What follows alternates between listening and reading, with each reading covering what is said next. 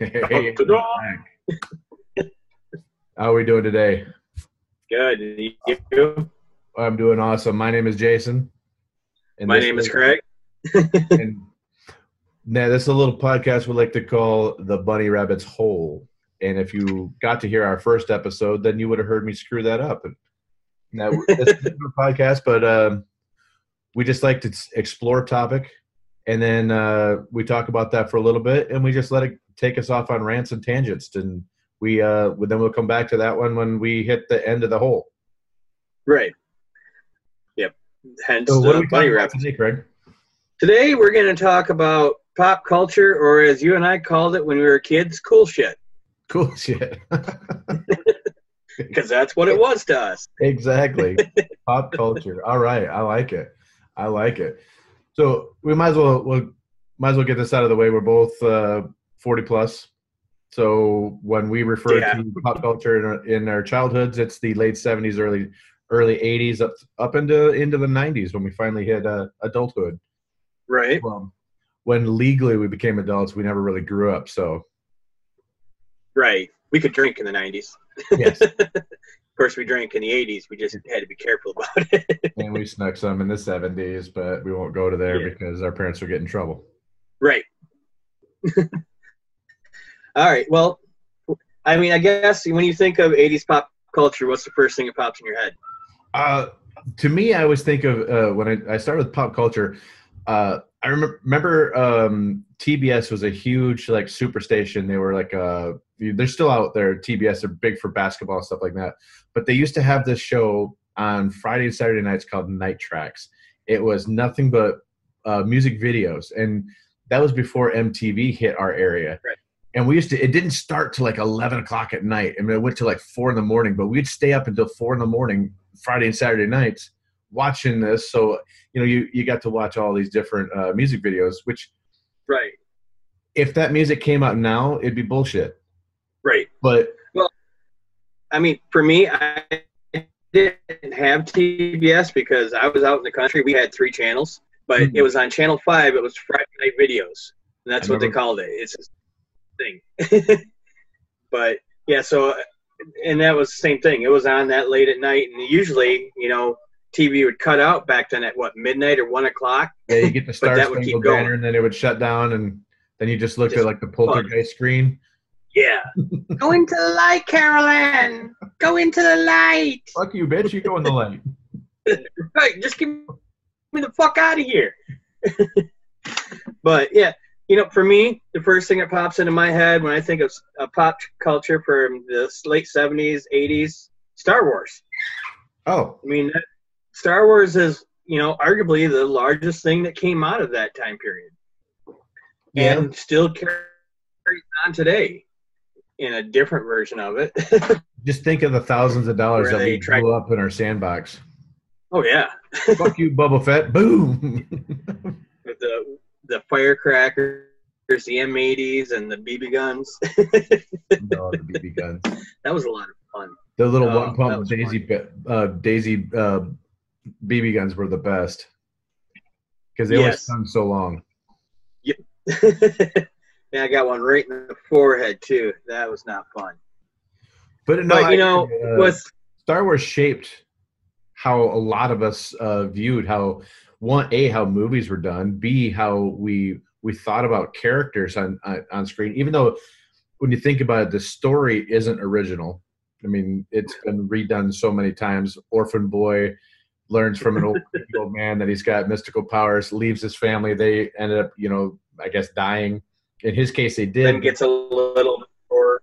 Yeah, but I mean, we've seen that story so many times. I mean, Lucas has come out and said that he's actually stolen it from like the Seven Samurai series and the spaghetti westerns. But I mean, you look at the big movies from the 80s. You have Star Wars, The Karate Kid, same premise, right? Or from no father figure goes sees Mr. Miyagi, has to catch flies with chopsticks. That same story evolved. I mean, it didn't really evolve. It just grew into bigger franchises. I mean, Harry Potter is the same fucking story. I mean, and a creepy old man, in this case Dumbledore, comes and tells him that you're a wizard, Harry. And then now he gets to hang out with other kids in another mystical land. And then his aunt and uncle, did they die? I don't know. I don't.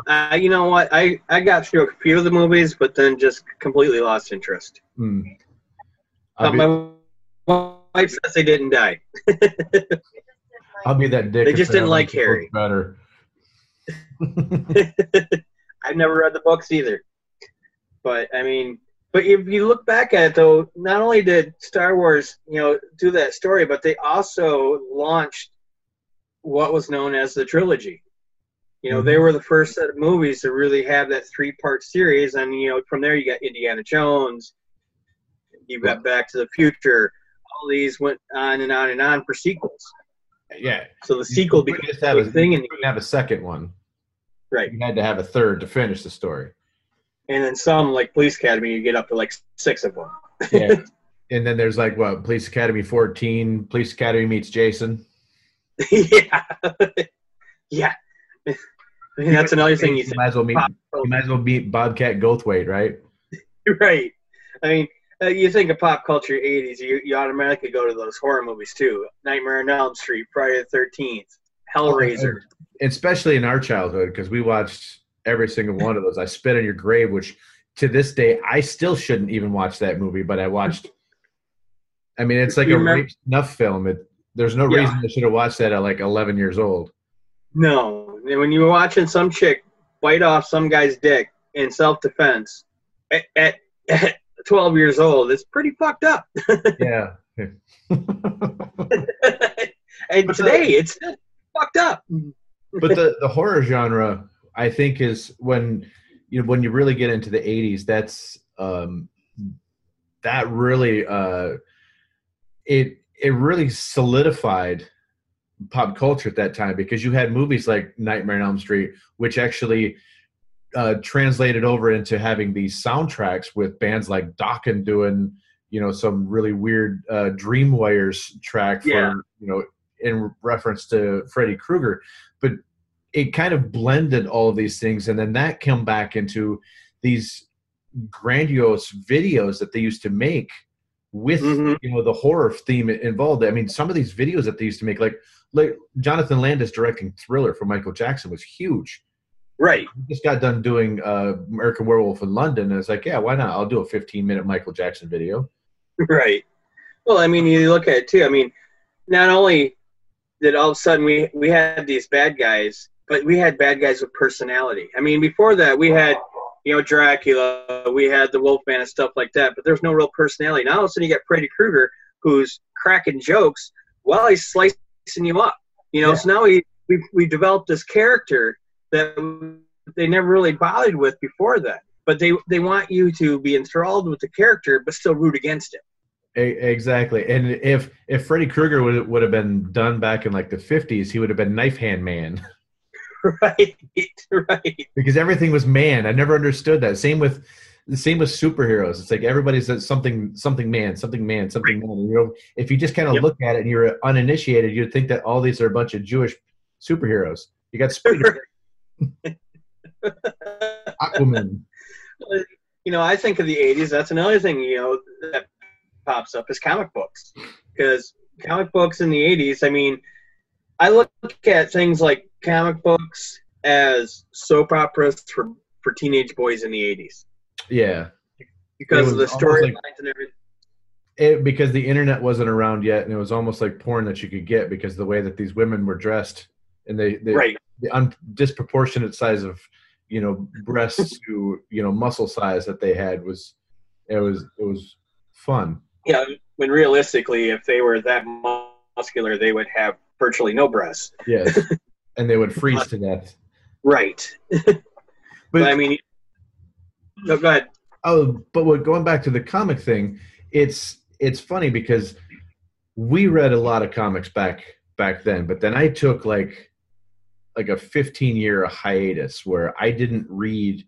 Like, I stopped at about the time that I graduated high school, and then a few years before before Iron Man came out and they started the whole MCU movies, I started catching up. I'm like, oh, if they're going to create this whole thing and eventually lead up to Avengers, I kind of want to know some of the stories, and then they're bringing out characters that I thought were secondary that are now going to be, major players like Black Panther. I wanted to start to get to know this. So I started reading a bunch of graphic novels and started catching up really quick. But then I started realizing, like, they did a massive reboot at one point in time because Nick Fury used to be a white guy that chewed on a cigar like Howard the Duck. Right. So when did I don't remember. It's cool, but Samuel L. Jackson was a perfect Nick Fury, but I missed that memo. And then there was a few other things like Johnny Storm is no longer Sue Storm's brother, or something. Yeah, that one lost me too. I got lost because, like you, I mean, I went past high school. I went to probably like my mid-20s and then stopped. But back then it was still all the same. None of that stuff had changed. But again, they had that reboot and they changed all the characters. And I mean, and that's just it. They're constantly rebooting now. And that's why, comic books are kind of disappearing. I mean, between, digital comics and manga, it's kind of killing off the comic book scene for Marvel and DC, because they're so focused on movies now that their comics have to be related to the movies, because otherwise all the internet nerds get pissed off and, are spamming them and blasting them, and, because they can't just separate, okay, this is just a movie. Yeah. And, like characters like Quicksilver, I'm still confused on him because in the Avengers movie, he's Scarlet Witch's twin brother. Mm-hmm. And in the X-Men movie, he lives alone, but he's still Magneto's son. But they were Magneto's son and daughter back then, and so there's a lot of storylines that are just I didn't read the whole time, so I don't know. Right. Well, and I watch a lot of these. I've been watching a lot of these comic book YouTube videos and stuff like that. Like, some of these guys really know their story, and they can really relay the stories that are in these things very well. It's like I don't even have to read it anymore. I can just watch this guy explain the whole thing to me. But then when I get done, I'm like, I'm glad I just watched 45 minutes of this guy explaining this whole story, because I don't have the time to read that much, and I don't have I don't want to invest that kind of money into buying them all, because they're not. Too, going back in the day when why I really got out of it was all the alternate covers. Like, I don't care about the covers. Oh well, they're gonna be worth something someday. Not if they made 30 million of them. And they're still not worth anything 20 years later. Exactly. Exactly, like baseball cards. Yeah. Well, and, that's where Marvel started going downhill, and that's where they started losing so much business, because of all these alternate covers and all this stuff like this. And that's why they started rebooting everything, because, they pissed off their fans. Because why do I have to go out and,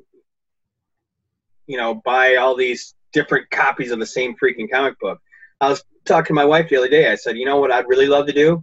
I'd like to win the lottery. I'd like to go out and buy Superman #1, the mint condition, in that pristine, plastic thing with it graded and everything. I'd like to go to a comic book convention, sit down, cut that fucker open, and sit there and read it in front of all those geeks. I'm like, how many people would be pissed off? And she's like, well, what's that cost? I'm like, let's just say it costs $2 million. And I said, after I'm done reading it, it'll be worth $1 million, but it'll be funny. You probably could have got it from Nick Cage at a discount before his tax sale. Right.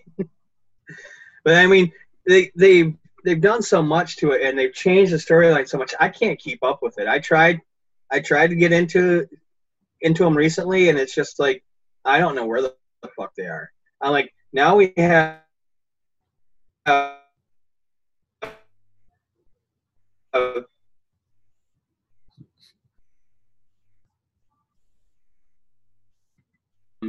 Thor's old girlfriend Jane Foster's Wolverine's daughter becomes a female Wolverine. He's got a son that we never knew anything about, and it's just all this stuff. And like, going, where? I was reading all this shit when these guys would have been. what the fuck happened? And then my son, he starts telling about it. He's like, oh, well, they're from dimension such and such, and these are from dimension such and such. I'm like, oh, for fuck me. I'll just watch the damn movies. If you're going to get into interdimensional and multi-dimensional characters like that, I just want to stick with Rick and Morty, okay? Yep. That's, there's infinite Ricks, there's infinite Mortys, and Rick's a dick in every dimension. That works for me. Except for the one dimension where he became Morty's father's friend.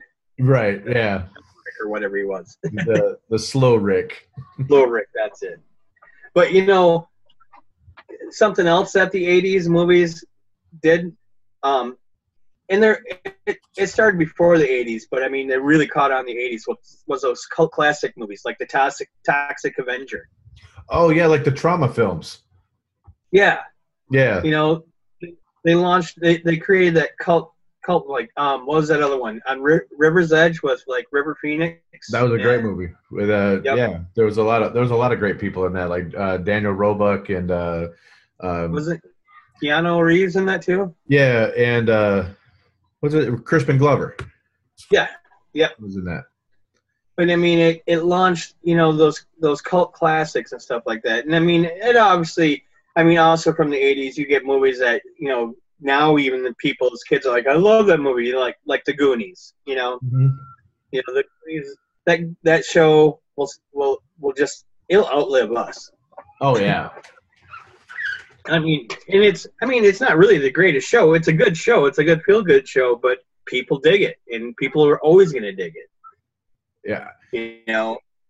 But I mean, the movies from the 80s. You look back, you're thinking like when you think of movies from the 80s, the ones that pop out are like Star Wars, Back to the Future, Indiana Jones, Jaws, and all the other Jaws movies. Yeah. The third one. Fuck that 3D shit. Yeah, I never got into that. But then you go into then you also have the counterculture to like Star Wars being Star Trek. Because those Trekkies, if you talk about Star Wars to the Trekkies, they're liable to gotcha. They're gonna just disembowel you on the spot. It's funny. I have a friend whose wife is a Star Trek fan, and he's a Star Wars fan, and they're about to have a kid. They're going down all these different names. I'm like, well, wait a minute, because one's a Trekkie, one's into Star Wars. How about Han, Luke, Picard? Like, no. But also for us, think of all the catchphrases from the 80s, right off the top of your head. One of the number one ones that pops in your mind is, where's the beef? Where's the beef? Yep. That was huge. Little old lady in the Wendy's commercials. Pac-Man fever. Yep. And sit on a potsy. Yeah. Oh yeah. Yeah. But they all had these catchphrases, and they just don't have those as much anymore. And when they do, they're most of the catchphrases from today are like viral videos on YouTube. They're actually done like that one lady that say, I ain't got time for that. Everybody was saying that forever, and nobody even knows who the hell this woman is. Or that really stupid 13-year-old with Cash Me Outside crap. Yeah. Like, what the fuck does that even mean? Never mind, I don't want to know. But you look back. There's that one that I find myself saying all the time. Get off my lawn. Yeah. You look back though, and we had shows like Alice. What's the catchphrase from Alice? Kiss my grits. Yep. You got Cheers. We're not necessarily a catchphrase, but every time Norm walked into the bar, what happened? Yep. We had these like iconic TV shows. That's when we all first met Michael J. Fox, who was in, Family Ties. Family Ties. He was playing that little Republican, Alex P. Keaton. Yes. That was actually one of the first sitcoms that tackled drugs. Do you remember that episode? Oh yeah, when he was taking the diet pills because he wanted to stay up and study. Yep. But do you remember when Tom Hanks, they also tackled alcoholism when Tom Hanks played their uncle? Oh, I don't remember that one. He was on there, and Michael J. Fox's character come down and saw him going through the fridge, and he started drinking maraschino cherry juice because it said alcohol in the ingredient. But I mean, look, we also had like Moonlighting when Bruce Willis was actually funny, and he had hair. Yeah, before he went on his action spree.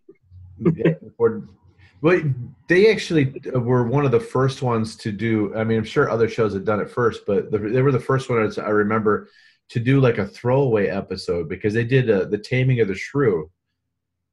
They did all Shakespearean, and they were dressed up, and they did like a whole episode based around that play. And like, this has no meaning on the rest of the series.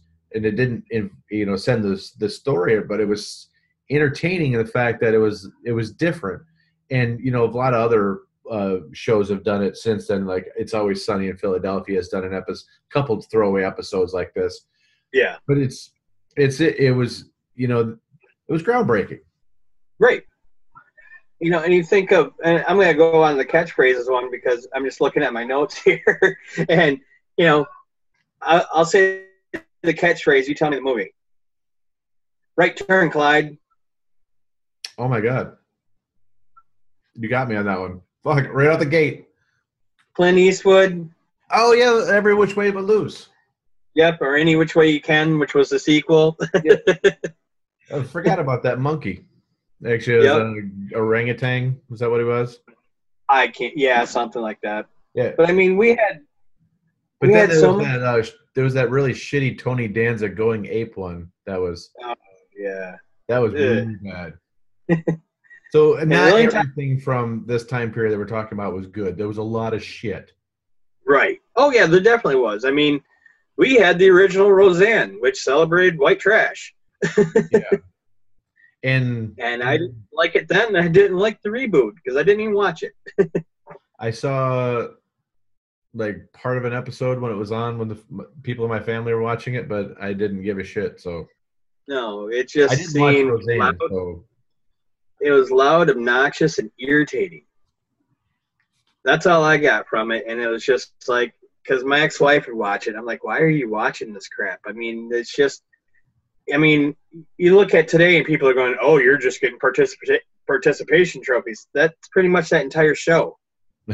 Roseanne wants a participation trophy. But she actually taught the world a lesson on that show.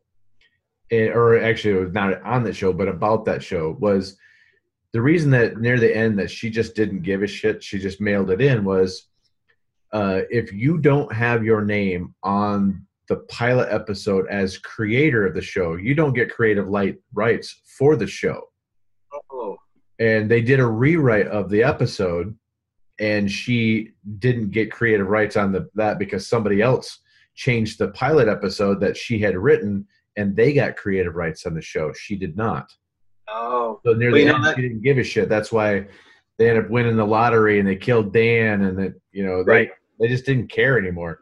Right. It's kind of like George Romero not getting any credit for Return of the Living or Nightmare or Night of the Living Dead, because that wasn't the name of the movie on the script. That was the name of the movie when it came out. So it wasn't his film. Even though he shot it, he wrote it, he directed it, he produced it, it wasn't his film because they changed it at the 11th hour. Yeah, you gotta love loopholes. Well, that kind of brings me up to something modern that I want to touch on. Tim Allen, Last Man Standing. Everybody's up in arms because this show got canceled, and they think it got canceled because of his conservative views. But in reality, it got canceled because he owned the rights to it, and they just couldn't afford to keep paying him. And that kind of touches on that whole Roseanne thing with not being, labeled the creator. But it would cost them too much to keep producing these because they had to pay him so much for the episodes. And if you're not going to get the return out of it, why would you bring a show back? Right. Well, it was like everybody was up in arms when all the cast members from Friends signed a pact agreement that they'd all be paid $1 million per episode. it's like, oh my word, that's $6 million per episode. Well, a few years later, they're paying Ray Romano $5 million an episode just for him. Right. Well, and I think if I want to circle back here real quick. Talk about you talked about the Nick Fury color change, basically. That's the easiest way to put it. Yeah. Marvel and Hollywood have been nailed hard. You remember when they redid that, where they made that movie, Avatar: The Last Airbender? Yeah. And they had the white kid playing him, and that's when they got really nailed for whitewashing everything they did. They did the same, comic books. Everybody's white. All the main heroes are white. Blah blah blah. They're doing that. So I'm okay with it. Especially Samuel Jackson's fucking great. Oh, yeah. He cracks me up, and he does a great job as it. I think there needs to be more diversity and stuff like that. I don't know. I was thinking about this a while ago. Who else would I'd rather played Nick Fury? Well, not David Hasselhoff like he did back in the 80s. Exactly. So definitely Samuel L. Jackson. So we've touched on movies, we've touched on comic books, we've touched on TV. I still got a lot of notes on all those, but I mean, let's think back about, there's the cartoons that we watched. I mean, back then, every Saturday morning from like 8 a.m. until noon, just blocks of cartoons on every channel. And if you were lucky, a monster movie afterwards. Right. Or if not, like after school. Like there was always the after school movie shows. One week was Elvis, one week was, monsters, one week was Godzilla, Right. But I mean, we also had, we didn't have all these things that keep us locked in the house, so we had to go outside a lot. Right. Well, like you said, the only time we really got to see cartoons was for like a couple-hour block after school, before dinner, and then Saturday mornings. Right. And, so you really got to appreciate the cartoons that were on because that was it. Right. Even if they were bullshit, that was it. We watched it like the Smurfs because it was the only fucking thing on. Right. And remember how excited we got when they created the Dungeons and Dragons cartoon? Oh, hell yeah. I bought that, my brother bought that for my son for Christmas a few years back, and we watched the first 3 seasons. Yeah, my brother bought it too. And, because, that's another thing, that has stood the test of time. Dungeons and Dragons, and when we played it, we played the basic version, and then we switched to the advanced version. Right. Now they're on the 5th edition. But, it died out for a bit, but then it's made a huge comeback. So, that's something that we could talk about from the 80s pop culture, but also in today's pop culture. Oh, yeah. Role-playing is still huge. There's still conventions on, even though, back when we first started playing, games like Dungeons and Dragons, they were owned by TSR, and Gary Gygax was still a big player in the whole thing. But then it was, it was bought up by this company, I think it was bought up by Steve Jackson's Games, and then it was bought up by Wizards of the Coast, and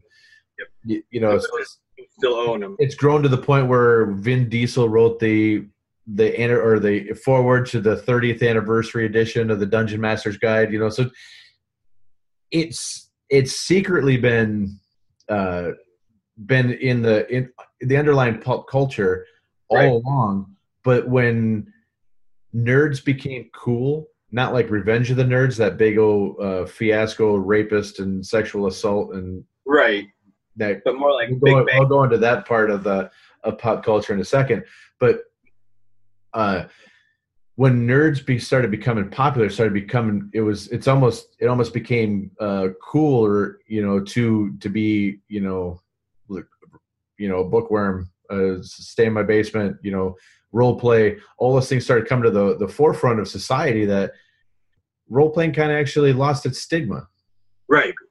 And, then there, with the advent of, because of that, you started getting shows like Big Bang Theory, where, nerds coming out of the woodwork. There was always a popular nerd character in all the little kids shows. And so it was an interesting little tidbit flipping on society that the nerds rose to power without having to do any hijinks.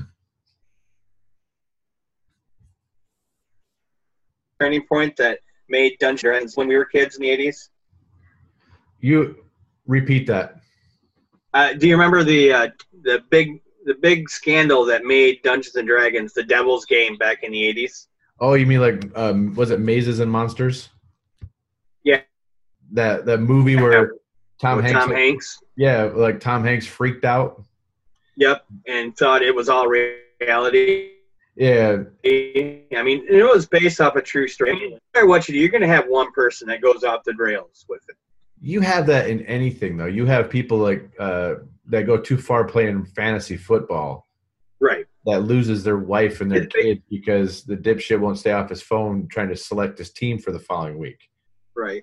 Well, and a lot of that comes down to, and I think I summed it up really good in that conversation I had the other day, is all these people are going, oh, Dungeons and Dragons, you know, that's what's wrong with my kids, or heavy metal music, that's what's wrong with my kids today, or violent video games.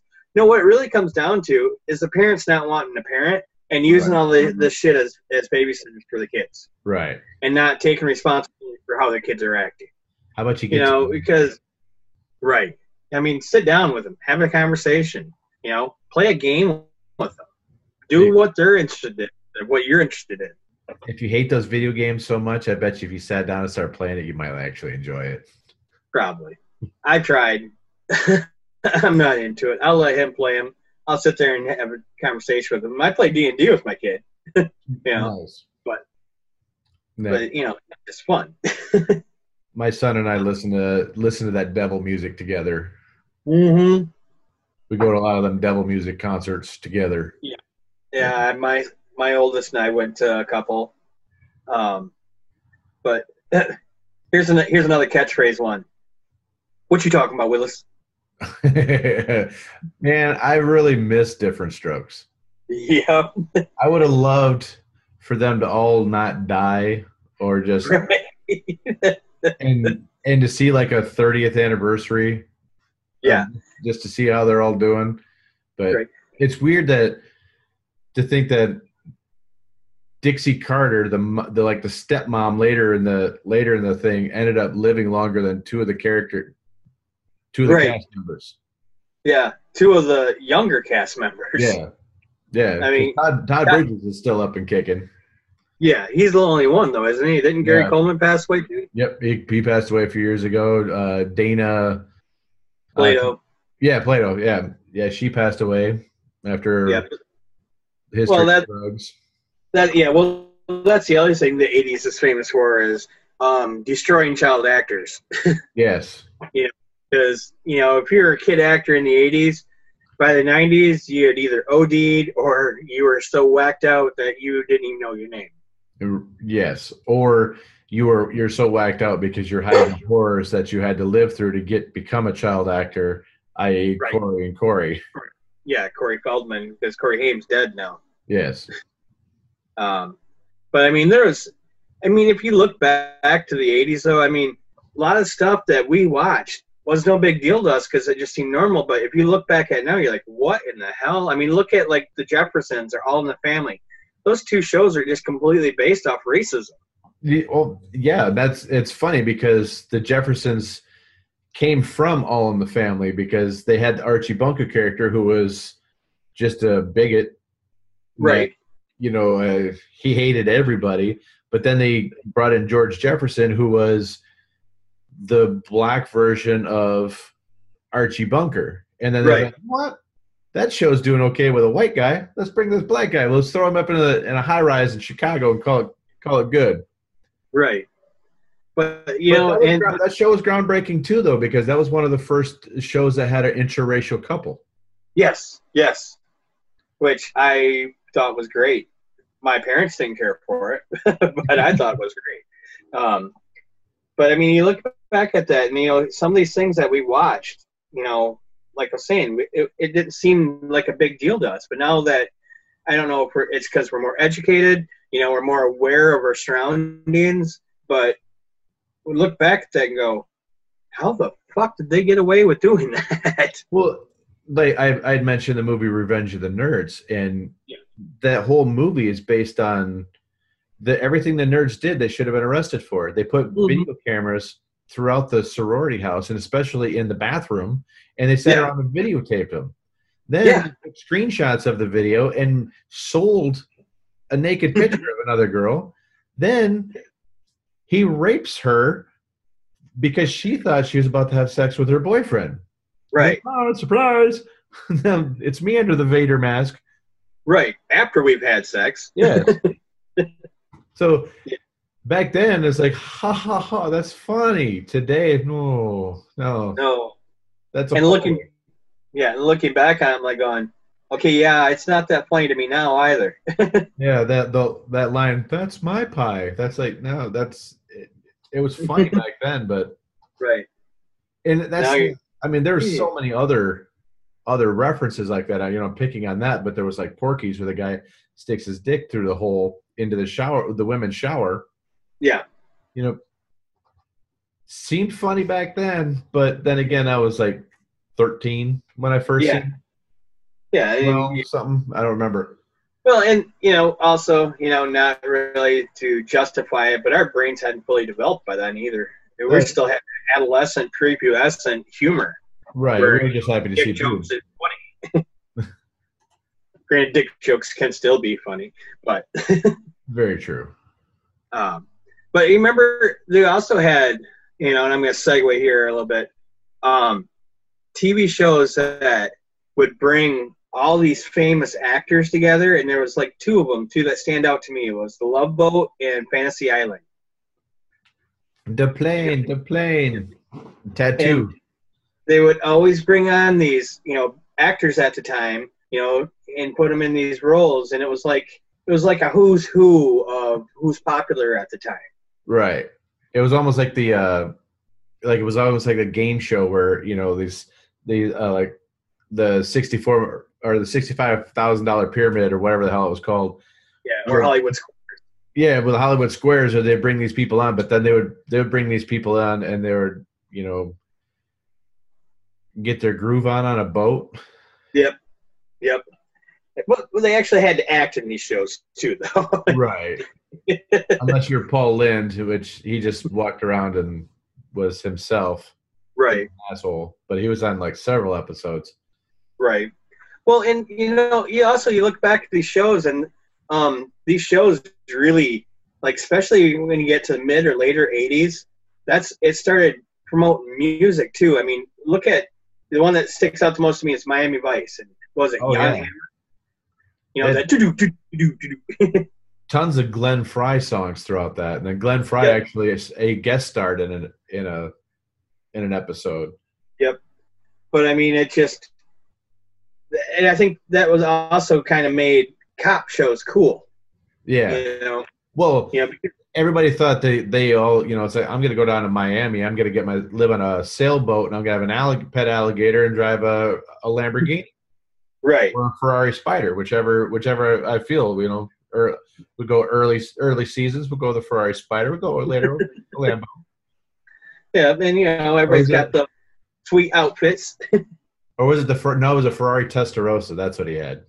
I was never a car guy, so I was like a high-end 80s car guy, so that was part of my pop culture back then. It's like I was never obsessed. I just hung out with enough people that really enjoyed cars, so I kind of absorbed it. Well, though cars were a part of pop culture back then, which they're not necessarily now. No, not really. There's no staying power of a Toyota Tercel. I mean, if you look back at the 80s, the big car that sets out with like your people in middle America is the Trans Am. Yeah, Smokey and the Bandit.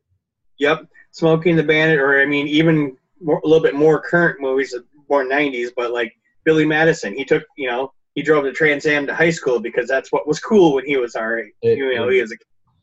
Exactly. Yeah, he had the Speedwagon shirt. Yep. But it also back then, I mean, let's segue into music, and you had everything was like pop and top 40, and if like you want to listen to heavier rock, it was all underground. I mean, Metallica was all underground. They didn't hit the radio until their album Injustice for All. Yeah. And that was their fourth album. But they had a huge following. There was tons of times that we'd go to record shops. Yes, record shops. And we'd flip through all the vinyl, and then we would honestly have to judge an album by its cover.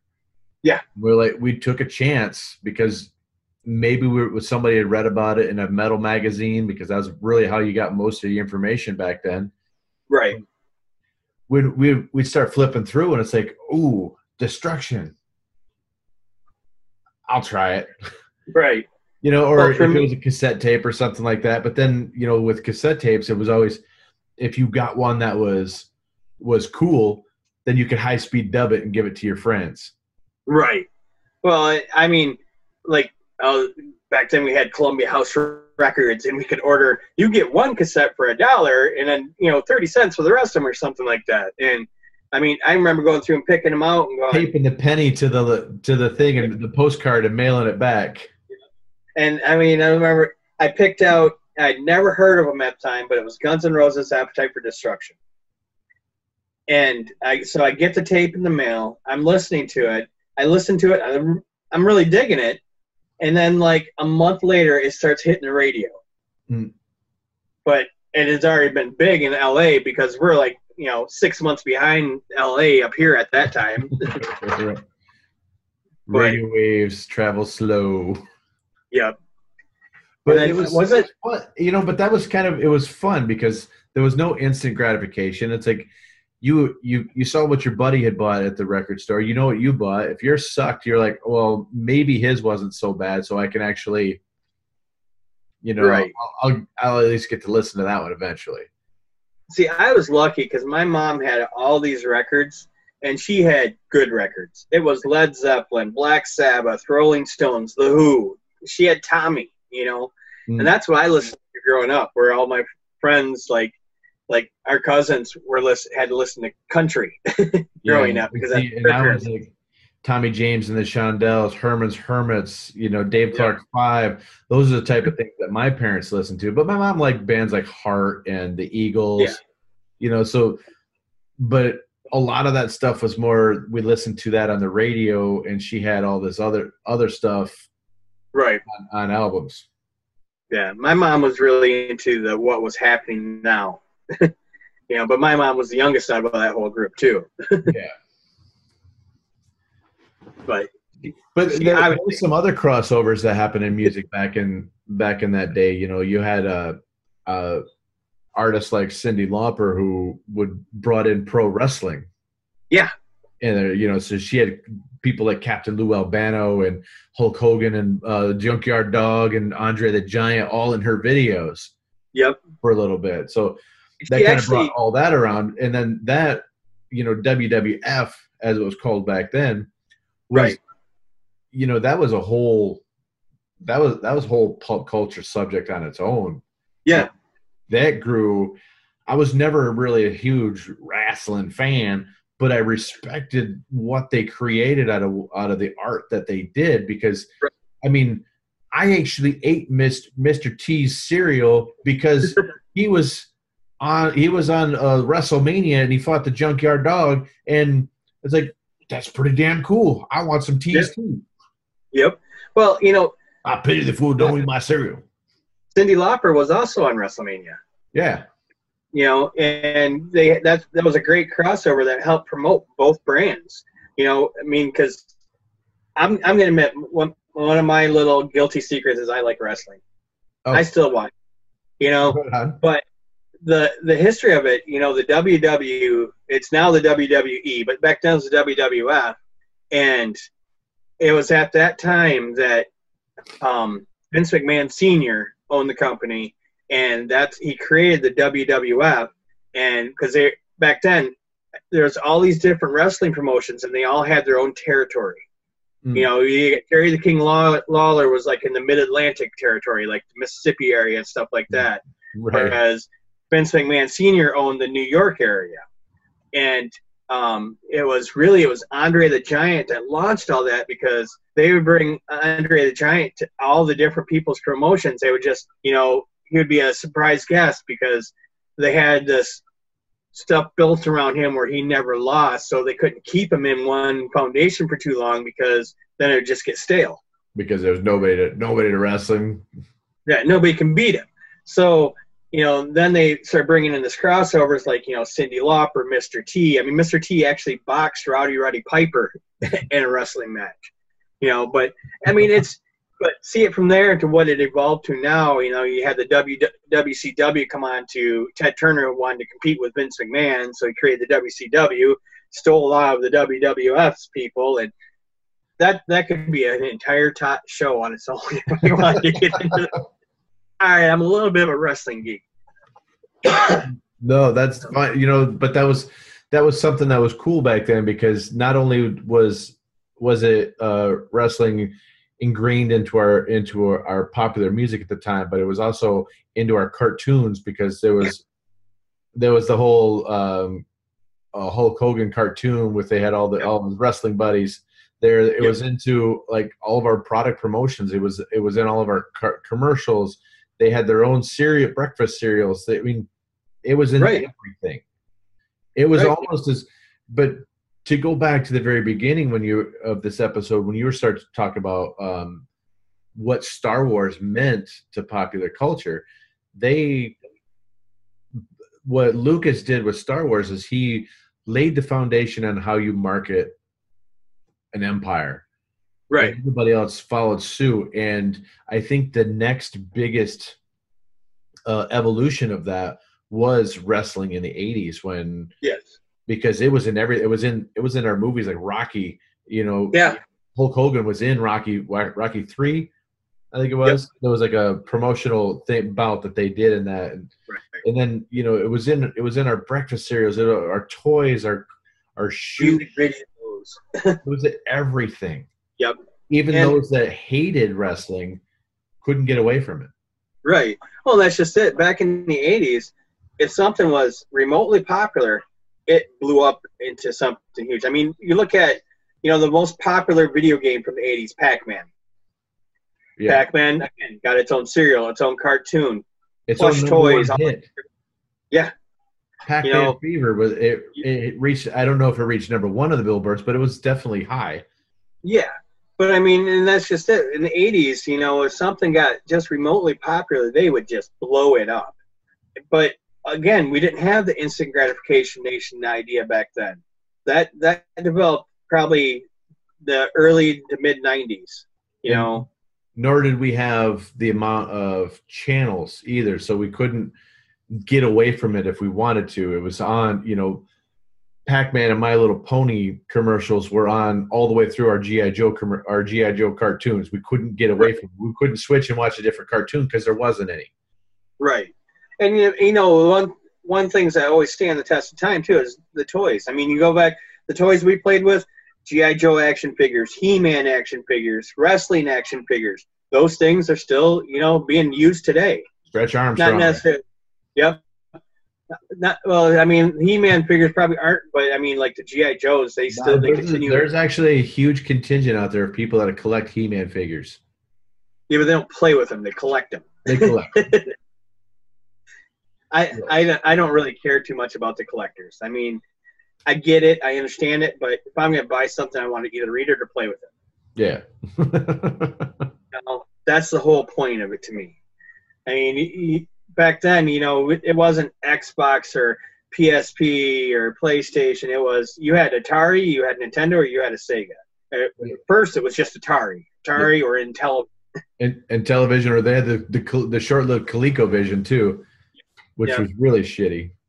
And then expanded on into Nintendo. Nintendo was probably mid to late 80s, and Sega come out in the 90s, I think. Yeah. But, in Atari, it was like you had Donkey Kong, you got Pac-Man, you got Defenders, and you got the one where you shoot the asteroids.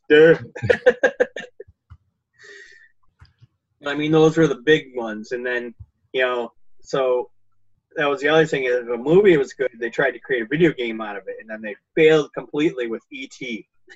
Oh, that that game. I remember one of my best friends growing up. His mom bought him the ET game because that was, I mean, ET was everything. I mean, we ate Reese's Pieces by the ton. We just loved ET, right? So he got the video game. It's like, oh man, I know your family's gonna hang out and play it, but can I at least come over and watch? You know, that was still a thing. It's like, yeah, I may not get my turn, but I just want to see it played. I want to check it out. Right. You know, tell my friends that I'd seen it. You know, so I go over to Richie's house and his brother puts it in, and then he starts walking around. He's like, I don't know what to do. And they like hits this dark green spot, and all of a sudden he falls into a hole. Like, that's stupid. So he starts figuring out, his head lifts, and all of a sudden he starts floating, and he fell in the hole again. And it was like 15 minutes of this trying to get out of the hole, and then the timer finally ran out. And then his brother Jamie just gets pissed, throws the controller down. His mom yells at him. He takes off. So then Richie picks up the thing. Same fucking thing. Timer ran out. Like, wow. I don't really want to go home right now because it's kind of rude to say, yeah, I just came over to see the game, not you guys. But right, that game was terrible. I was lucky enough to avoid it. I never had a Jones game for the Atari was ridiculous too because I never even knew it. I didn't know what a Tsetse Fly was, but all of a sudden it's like the biggest villain of like video game history because you can't destroy it. It doesn't go away, and it just sits there, hovers around you, and kills your life. Right. And so you go to back then you had to go to the library. You had to look up in an encyclopedia to find out what the damn Tsetse Fly was, and really it's a vicious fruit fly, and that's the big enemy. Right. Well, I mean, when you think of movies from the 80s, though, you mean you had, I mean, every I'm going to say every decade, so like the 80s, the 90s, the 2000s, had their big stars. And for us in the 80s, it was Eddie Murphy because he was still funny. Oh, yeah. You know, we had Eddie Murphy. We had Harrison Ford. Harrison Ford. We had Mel Gibson before he went crazy. Yeah. You know, and I mean, weird thing is Tom Cruise, and now Tom Cruise again, you know. Yeah. But, I mean, Top Gun, one of the huge films. I'm going to admit this to the world right now. I have never seen Top Gun. You're lucky.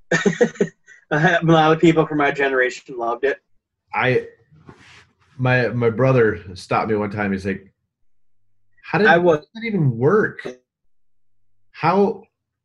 He's like, how did that work? How did you not accidentally seen it or anything like that? It's just, whenever it was on, I changed the channel. I don't know. And I don't even see my feelings of Tom Cruise aside. I think he's fucking weird. And I'm not a big fan of Scientology or what they stand for, what they do to people. That's a whole other episode we'll do later down the line. I like his movies. He's been in a lot of movies that I've liked. You know, a lot of those movies are guilty pleasures of mine. Like I'm glad there's another Mission Impossible movie coming out because for some reason I think him and Simon Pegg work great together. They do, don't they? But I've enjoyed his movies over the years, you know. But I even liked his Mummy remake. Yeah. You know, but real life, he's fucking loco. I mean, but you think about the other. I'm bouncing around here. He ruined Katie Holmes for me. That shouldn't have happened. Right. I mean, because back in the 80s, I mean, he had some, like Cocktail. I liked that. I did like that movie. And Risky Business. Yeah, both great movies. And I loved them in The Outsiders, too. Oh, yeah. Outsiders, that's a fantastic movie. Yeah. But I wasn't a big fan of Top Gun. And then I never saw Top Car or Days of Thunder. Right. I haven't either. But, you know, I'm going to say my all-time favorite movie from the 80s is The Dead Poets Society. Really? Yep. It was the very one. I was going to say it's one of the first or second movies where Robin Williams plays a straight guy. Mm-hmm. You know, not like gay straight. I'm talking about like funny, not funny, more drama. He played a serious character. And that movie touched me on a level that no other movies ever touched me. I mean, back growing up, at the time it came out, I was like 16, and we just moved into town, and like, 2 blocks away from me was this theater called the Broadway Theater. And at that time, when movies would come out of the regular movie theater, they'd go there, and you could watch them for $1.50. Every day that week that Dead Poets Society was in there, I went in there and watched it. That's awesome. I did the same thing with the first Teenage Mutant Ninja Turtles. But I mean, that to me, that was the standout movie. And there's another movie, I'm pretty sure you and your brother watched it with me and my brother, but it's like, for me and my brother, it's one of the, it's our cult classic from the 80s. That was Time Bandits. Oh, yeah. Love that movie. Because, well, I don't know what we're supposed to call them, but I'm calling them what we called them then, midgets. You had midgets, you were gold. Okay. All right. I have a theory about the little people. Okay. Whenever you see one randomly, you're going to have a good day. I remember that. But there's a couple caveats to it. One is you do not befriend the little person, midget or whatever. You do not befriend them because then it backfires.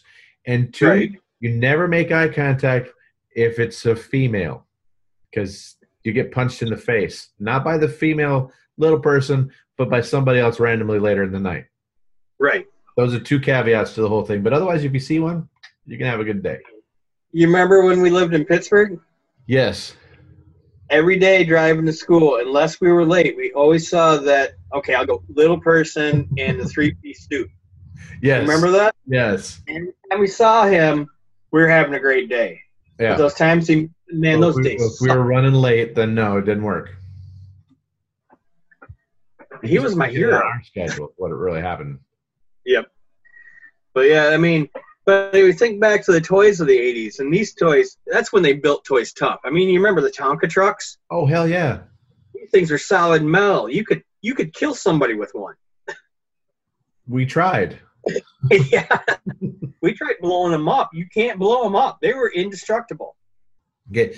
This is the difference between toys built today and toys built back when we were kids. We used to shut the lights off in the basement of your mom's house. Yep. And it was my brother and his brother and Craig's brother on opposite sides of the whole basement. And we'd build like forts and all the windows were blacked out. So when you turn the lights off, it was completely dark. But then it became dodgeball in the dark with these toys. And you didn't always know what was coming at you. No. Until it hit the paneling on the wall behind you. Yep. Well, I don't remember if it. I'm pretty sure it was your brother that threw it, but I got hit square in the face with a boxing glove that was just hurled as hard as he could throw it. Hits me square in the face, and all of a sudden, I got like night vision. I could see the whole room. I'm like seeing stars, but it lit up the whole room. I could tell. I felt like I was fucking Daredevil for a minute because I could tell where both of them were. I think I'm bleeding, but I can see the room for a split second. Well, and it would never fail. My brother would always get hit in the nuts. Yeah. Yeah. That is a bad memory to have of my childhood of your brother's groin getting attacked, but. And he would always get so angry about it. That was just crazy. But I mean, I look back on the 80s as with a lot of fond memories. I mean, like the toys they had were so iconic too. I remember you had the Cabbage Patch Kids, you had Hot Wheels, you had the Big Wheel, you had the action figures, the Teddy Ruxpin Slinkies, and all these toys, you could beat the shit out of them, and they still continue to work. You could not hurt a Teddy Ruxpin. Because we had a friend who used to kick his sister's Teddy Ruxpin down the stairs all the time, and that damn thing would still play music. They never put anything other than like music cassette tapes in it. Right. And Teddy couldn't keep up. Right. But that's a funny story in itself. But that thing was built like a tank. Right. Well, and another thing about the 80s that I really miss, and I wish our kids had more of it today, arcades. Yeah. We kind of have something here where I live. It's a place called Game Go Computers where you can go in and spend like, I think it's like $5 an hour and play video games like on the Xbox, on the PlayStation, or something like that. Yeah, we have a few of those out here like that. But or even like computer games.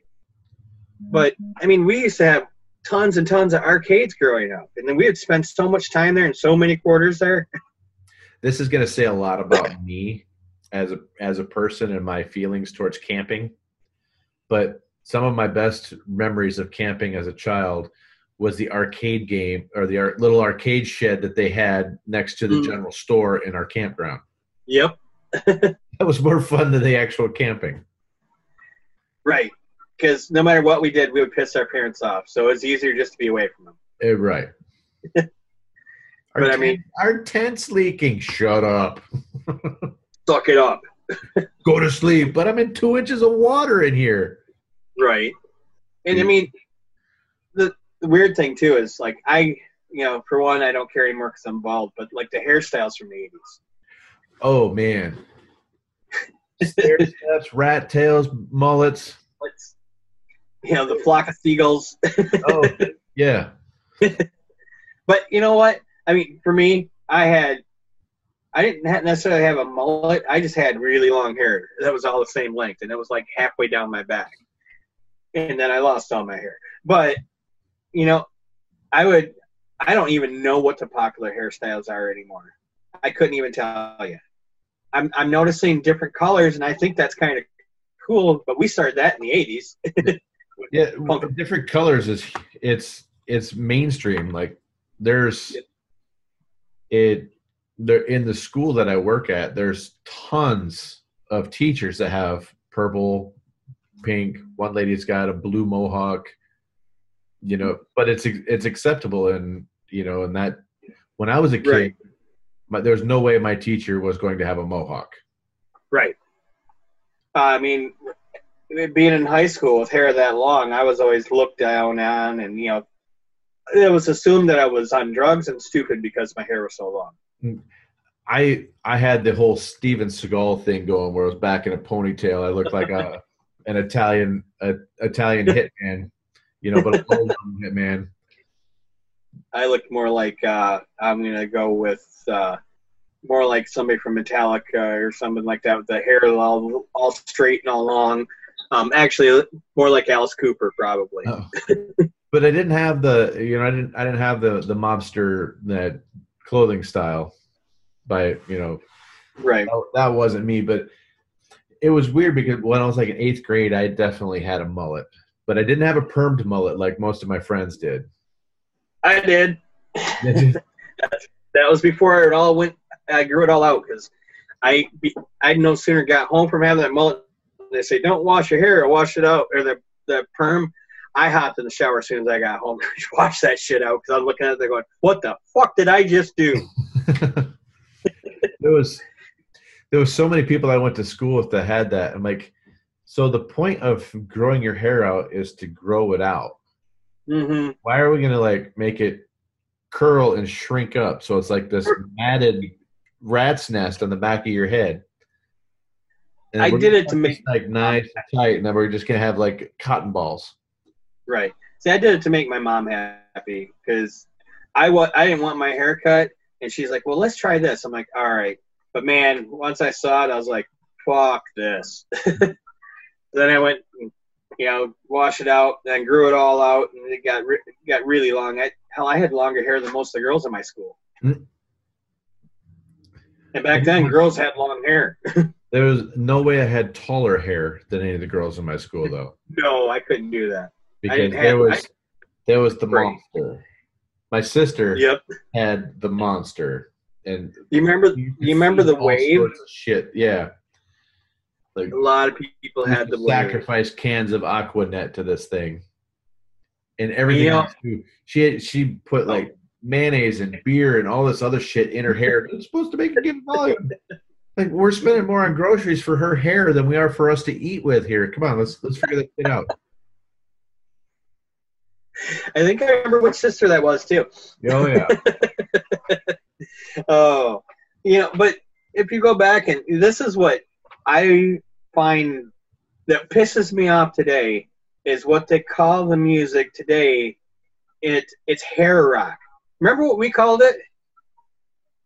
Bitch rock. Well, or glam rock. Glam rock or poser rock. Yeah. Your bands like Poison and all that. It was just, Jackal and right. I mean, you look at like bands like Def Leppard became that, but you go back to their roots, the way they started, they were great when they started. Oh yeah, their first couple albums are really good. High and Dry is a great album. Yeah, and then you go into like Pour Some Sugar on Me and all that crap. I'm like, oh man. Okay, so I bought their album Hysteria the day it came out, and I only heard that. I don't even remember what. I think it was Pour Some Sugar on Me. Was that the name of this? I think that was the track that they released at that time. Like, they have to have one commercial song on there, so the whole thing. Yeah, my buddies that came over. Oh, we're gonna listen to the new Def Leppard album. All right, Jason's got it on vinyl. Huh? It was such a letdown. And see, I had a bunch of friends that just loved it, and they were trying to talk me into going and seeing Def Leppard and AC/DC, and I'm like, I wouldn't pay money for either of their albums. Why the hell would I pay money to see them in concert? Because I was that rare person growing up in our age. I hated AC/DC. Well, and I hated Def Leppard. Every fucking party I went to in high school was two albums got played: AC/DC's Back in Black and Garth Brooks' Greatest Hits. So we go from Back in Black to Friends in Low Places.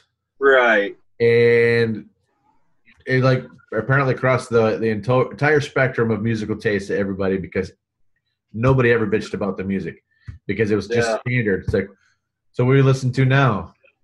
More Garth Brooks. Okay. Oh, great. Whereas for me, I mean, my first concert was when I was 15 years old, and these are three bands that you couldn't even hear on the radio at the time, and that was Dio, Megadeth, and Sabotage. Right. Okay. Yeah, you would never. Yeah. No. Other than hearing Man on the Silver Mountain, you definitely wouldn't hear any of them on the radio at that time. Right, but that was more Montrose at the time. Yeah, it wasn't Dio, but he sang on it. Right. Yeah, or maybe one of his Black Sabbath songs when he was with Black Sabbath. But you didn't hear his solo stuff, and the solo stuff was by far the best stuff.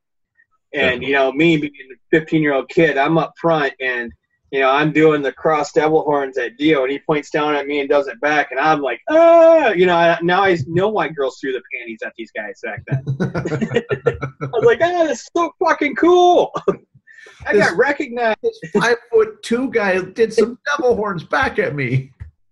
But, I mean, they had probably the best stage show I had ever seen. I would say it would compare it to an Alice Cooper one, though I'd never seen it live, but I've seen tape versions of Alice Cooper shows. But, I mean, Craig Goldie, the lead guitarist at the time, is doing this guitar solo, and this mechanical spider's coming down from the ceiling, and he's shooting lasers out the end of his guitar in it. This dragon head comes out and breathes dry ice out on everybody, and it was just like, this is fucking awesome. But, that man he's 5'2", but he owned that fucking stage. Oh, yeah. So that was your first concert.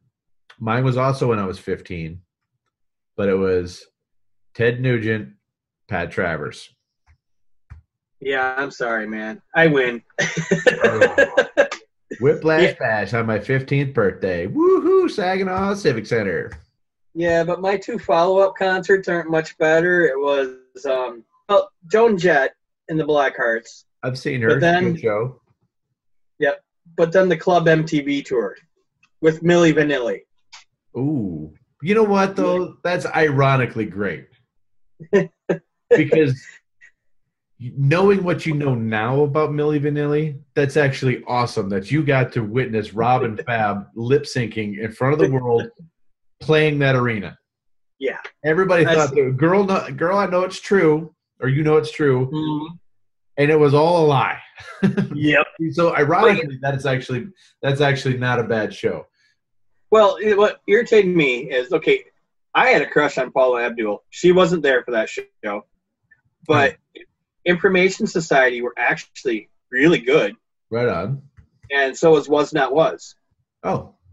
but then was Milli Vanilli. Then Tone Loc came on. I got through 2 songs and we left. Gotcha. I wasn't into rap, and Tone Loc was like the epitome of dumbing down music to me. I'm going to talk about the dumbest things, and people are going to love it. You're not into Funky Cold Medina? No, not at all. But, again, though, but back then, I had also grown up listening to stuff that most people didn't. Like, I was a huge David Bowie fan before he was, like, doing the changes and stuff like that. But, I mean, I'm Ziggy Stardust Bowie, back when he was a little bit out there. And, I love he actually lived for 2 years on white milk, bell peppers, and cocaine. Yep. How many albums did he do in those 2 years? It was something like 3 or 4 albums, and he doesn't even remember. He doesn't remember them. Yeah. That's just amazing. And they were phenomenal albums. But, but going back to the amazing, or going back to your second concert, like my second one happened to be Slayer and Testament, which nice bands that you definitely wouldn't see or hear on the radio, and still to this day you don't hear them much. But it was funny at that show because here I am, I'm still 15 years old. This is January in Flint, Michigan. It's 3, maybe 4 degrees outside. We have to wait an hour in line to get into this place. So we're all huddled, and everybody's stupid. It's like nobody brings a shirt or a jacket because we're about to go into a metal show. Right. We're all going to be squeezed together. Well, because it was Slayer, protesters showed up.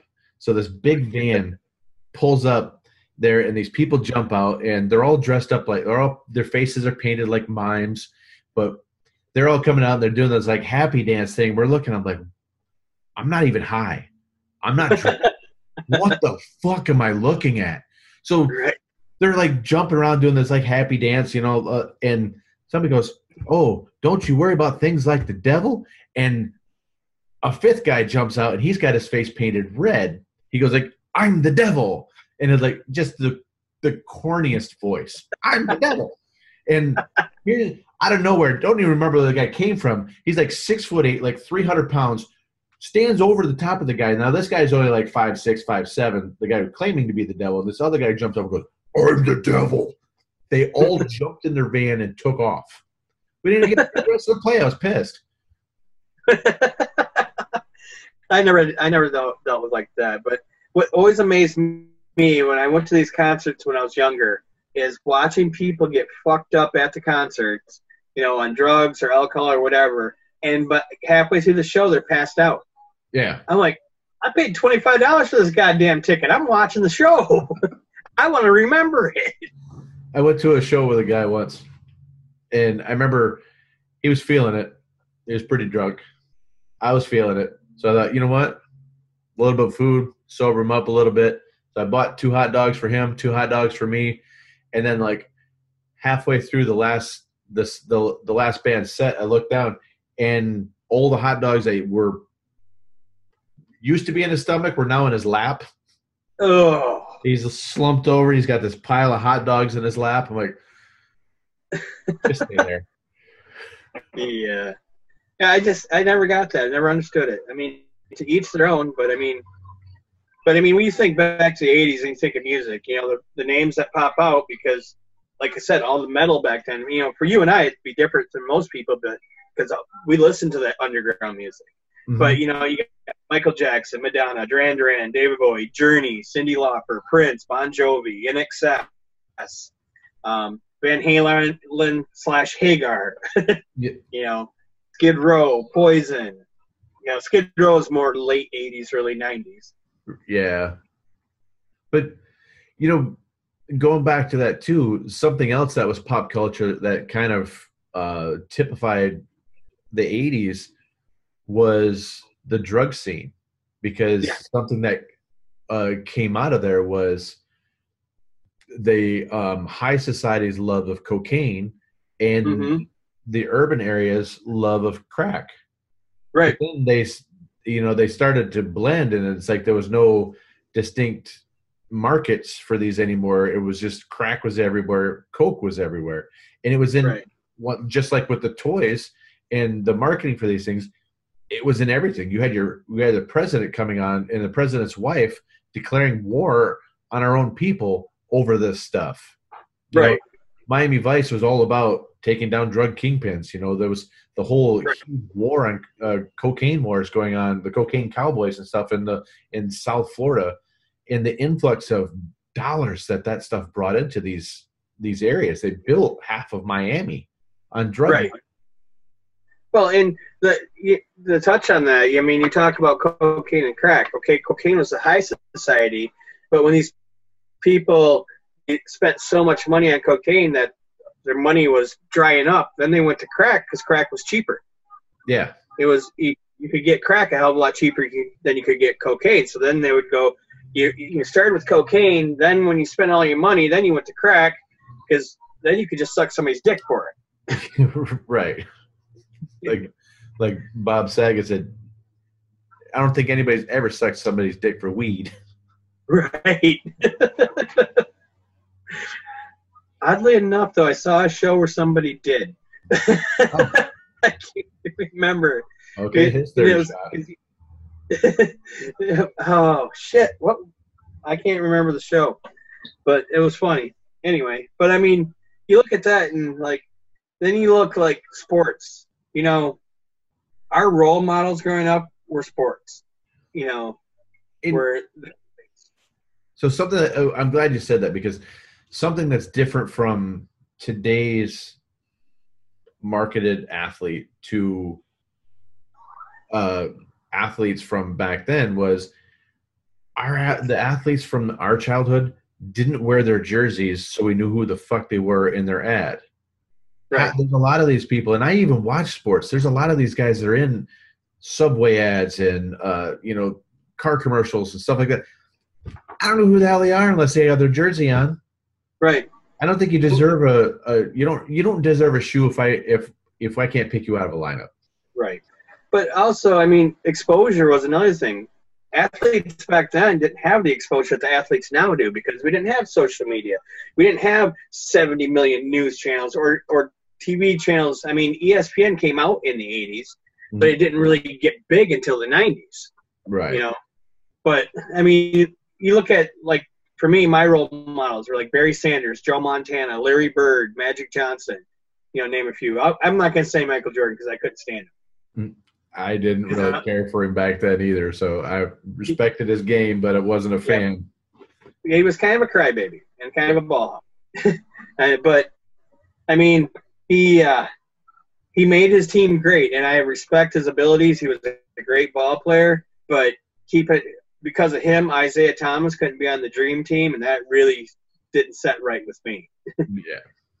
Yeah. Granted, I'm a Michigan person, so Isaiah was part of the bad boys of the Pistons, but I mean, Joe Montana, let's go there because everybody knew Joe Montana. Yeah. He didn't have to wear a jersey. They knew what his face looked like. They knew what his voice sounded like, and he carried himself with, like, this charisma, this charm, that if he did something wrong, we never knew about it. And now if an athlete does something wrong, it's headlines instantly.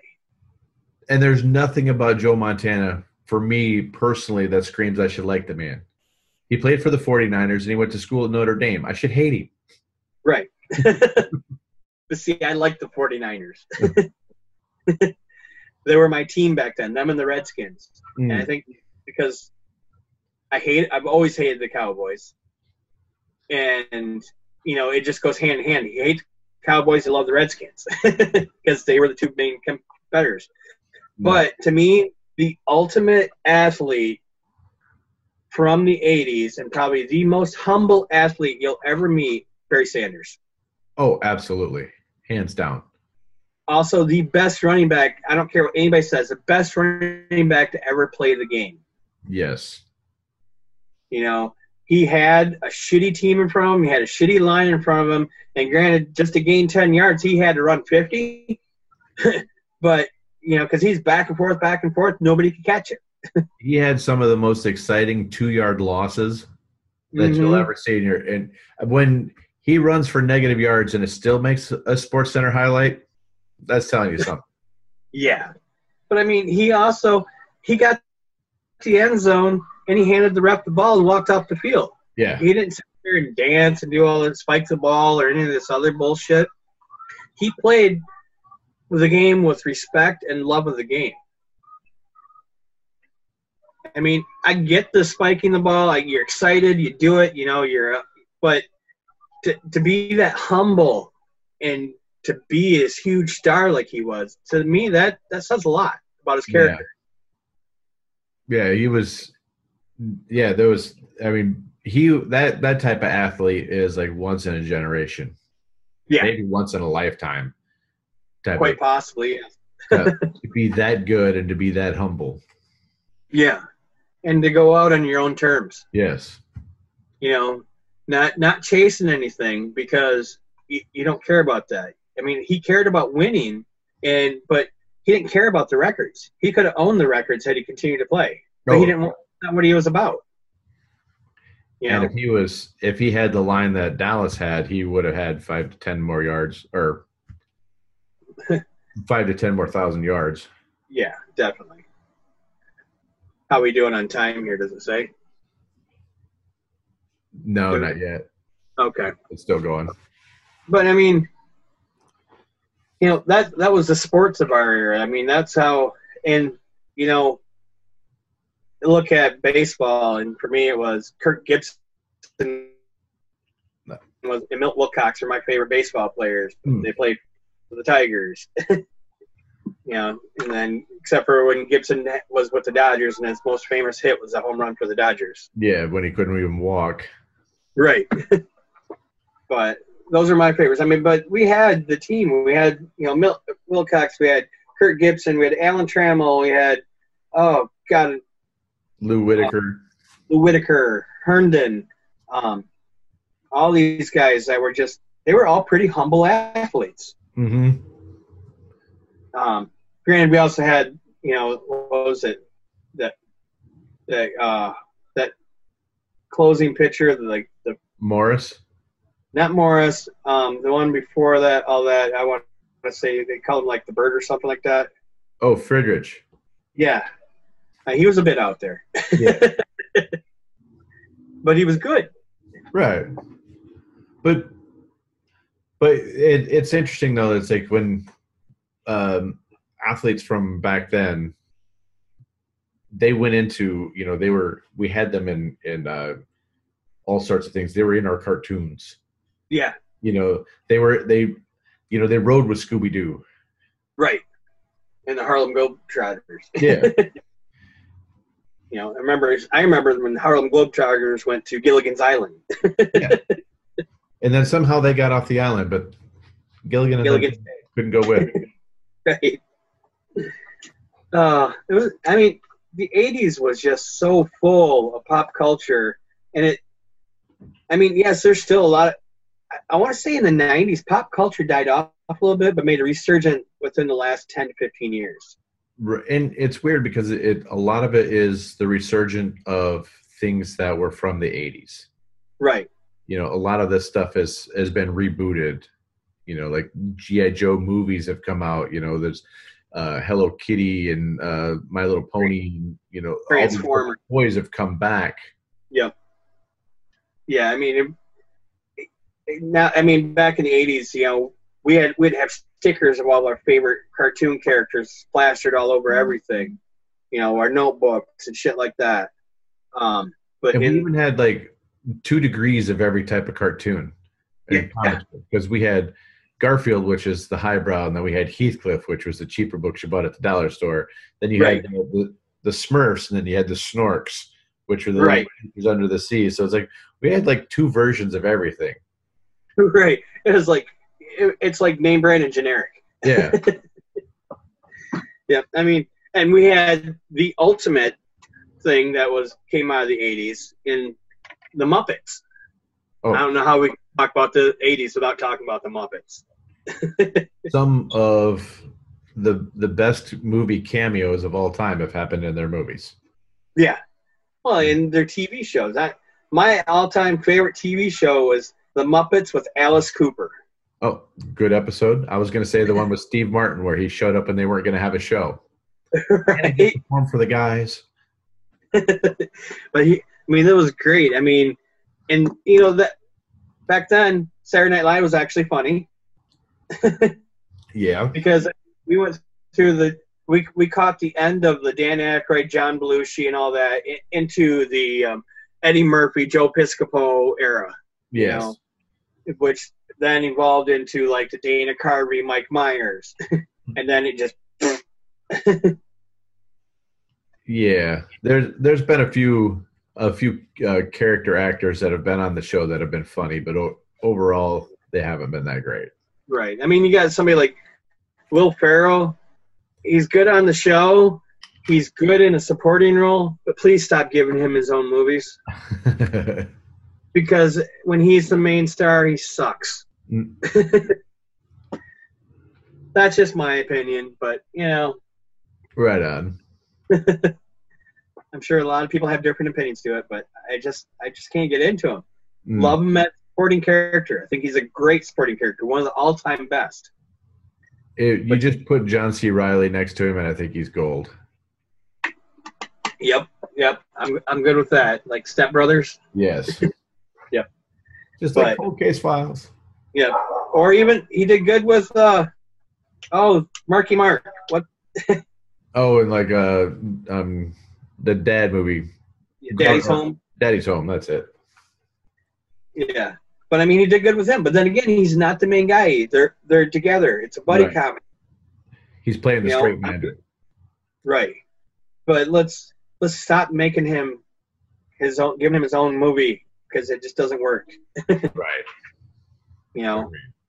I mean, I would be the same with John Belushi, honestly, and it's sad to say because he was just brilliant. But I think if he would like the one movie he did with Margot Kidder when he was a writer, Continental Divide.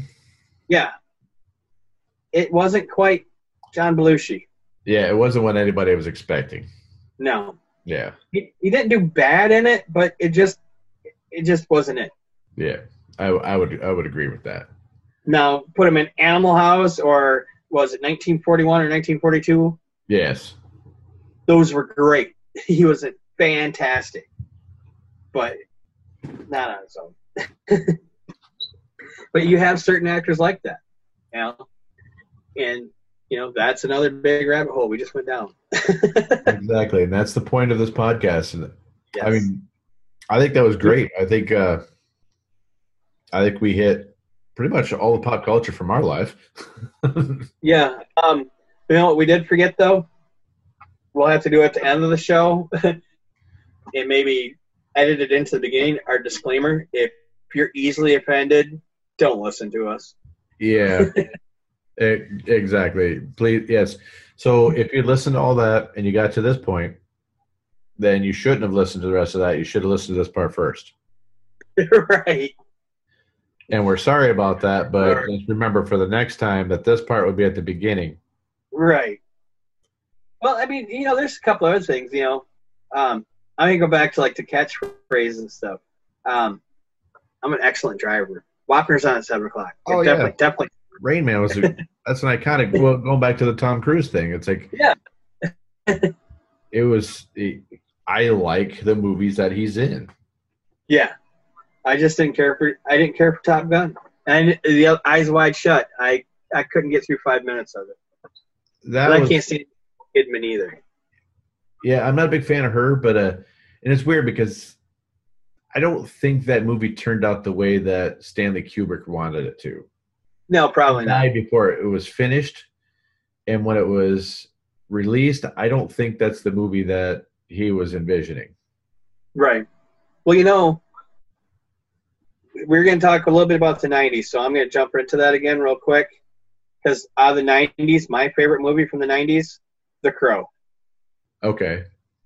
I think that was the 90s. It might have been the early 2000s. But all those years run together for me.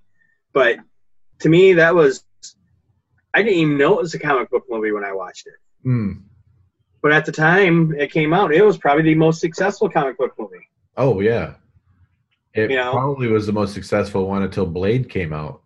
Yeah, but it was a stand on its own. It didn't need anything to say, okay, this was a comic book movie. The story was just phenomenal. Mm-hmm. Brandon Lee did an incredible job until he died. Yeah. And then they had to put somebody else in there and superimpose his face over top of him. Yeah, but that whole story about him dying is tragic because he dies the way that his father died. Yeah, well, it was, Bruce Lee said there was a curse on his family, and that kind of makes you wonder. Exactly. But all right, well, so do we want to wrap? Let's see. I'm looking through my notes real quick. This is me turning pages. Sorry, I couldn't resist. Let's see. Oh, you know what we didn't talk about? What's that? The most iconic toy of the 80s. Oh. The Rubik's Cube. Oh, yeah. It's funny, too, because the Rubik's Cube is one of these things where I still haven't solved it without tearing it apart. But I've never really spent the amount of time that's required, or now you can watch a YouTube video and learn how to do it in less than 5 minutes. Right. But I always get stuck in watching the ones where this kid solves 3 different size Rubik's Cubes while holding his breath underwater at the same time. Well, and another thing the 80s were good for was, I mean, you look back to like the 50s and 60s and they tried sci-fi. Wasn't it Danger Will Robinson? Didn't that come out in like the late 60s, early 70s? Yeah, the Lost in Space. Yeah. The 80s kind of took sci-fi to a new level. I mean, because with Star Wars and Star Trek, but there was more to it too. I mean, I had it and I lost it. Where'd it go? Looking through my notes real quick, trying to find it. There was a bunch of different. With the sci-fi, they actually turned it into story. Because you had things like Battlestar Galactica, you had V. Oh, yeah. Buck Rogers. Yeah, which were more story-driven as opposed to special effects-driven. And then they kind of got away with that in like the late 90s and early 2000s when the advent of CGI, because they went away from story because they went back to just doing, let's wow us with the special effects. Right. Right. But I mean, I remember my mom all the time, when she'd get a little buzzed up, going, bitty, bitty, bitty, bug. I can't remember that little robot's name from Buck Rogers, but that's also where Pam Dawber from Mork and Mindy went. Mm. Or Erin Gray. Is that it? Erin Gray. No, it was Erin Gray because she was in that, and then she was in Silver Spoons. Pam Dawber was. Yeah, that'd be Erin Gray. Yep. But they look really similar. But, yes, they do. All right, let's wrap this one up, take a quick break, and then we'll come back and do today's pop culture. Okay. Which will probably be much quicker. Right on. Because I only have 1 page of notes of those instead of the 5 I had of these. Right on. All right. But I'm going to go have a smoke real quick, so I'm going to leave the call. Okay. And then I'm going to stop recording, and then I'll send you a link here in just a minute. Okay. I'll be back probably like 10 minutes. Perfect. Okay. Sounds good. All right. All right. Bye. Bye.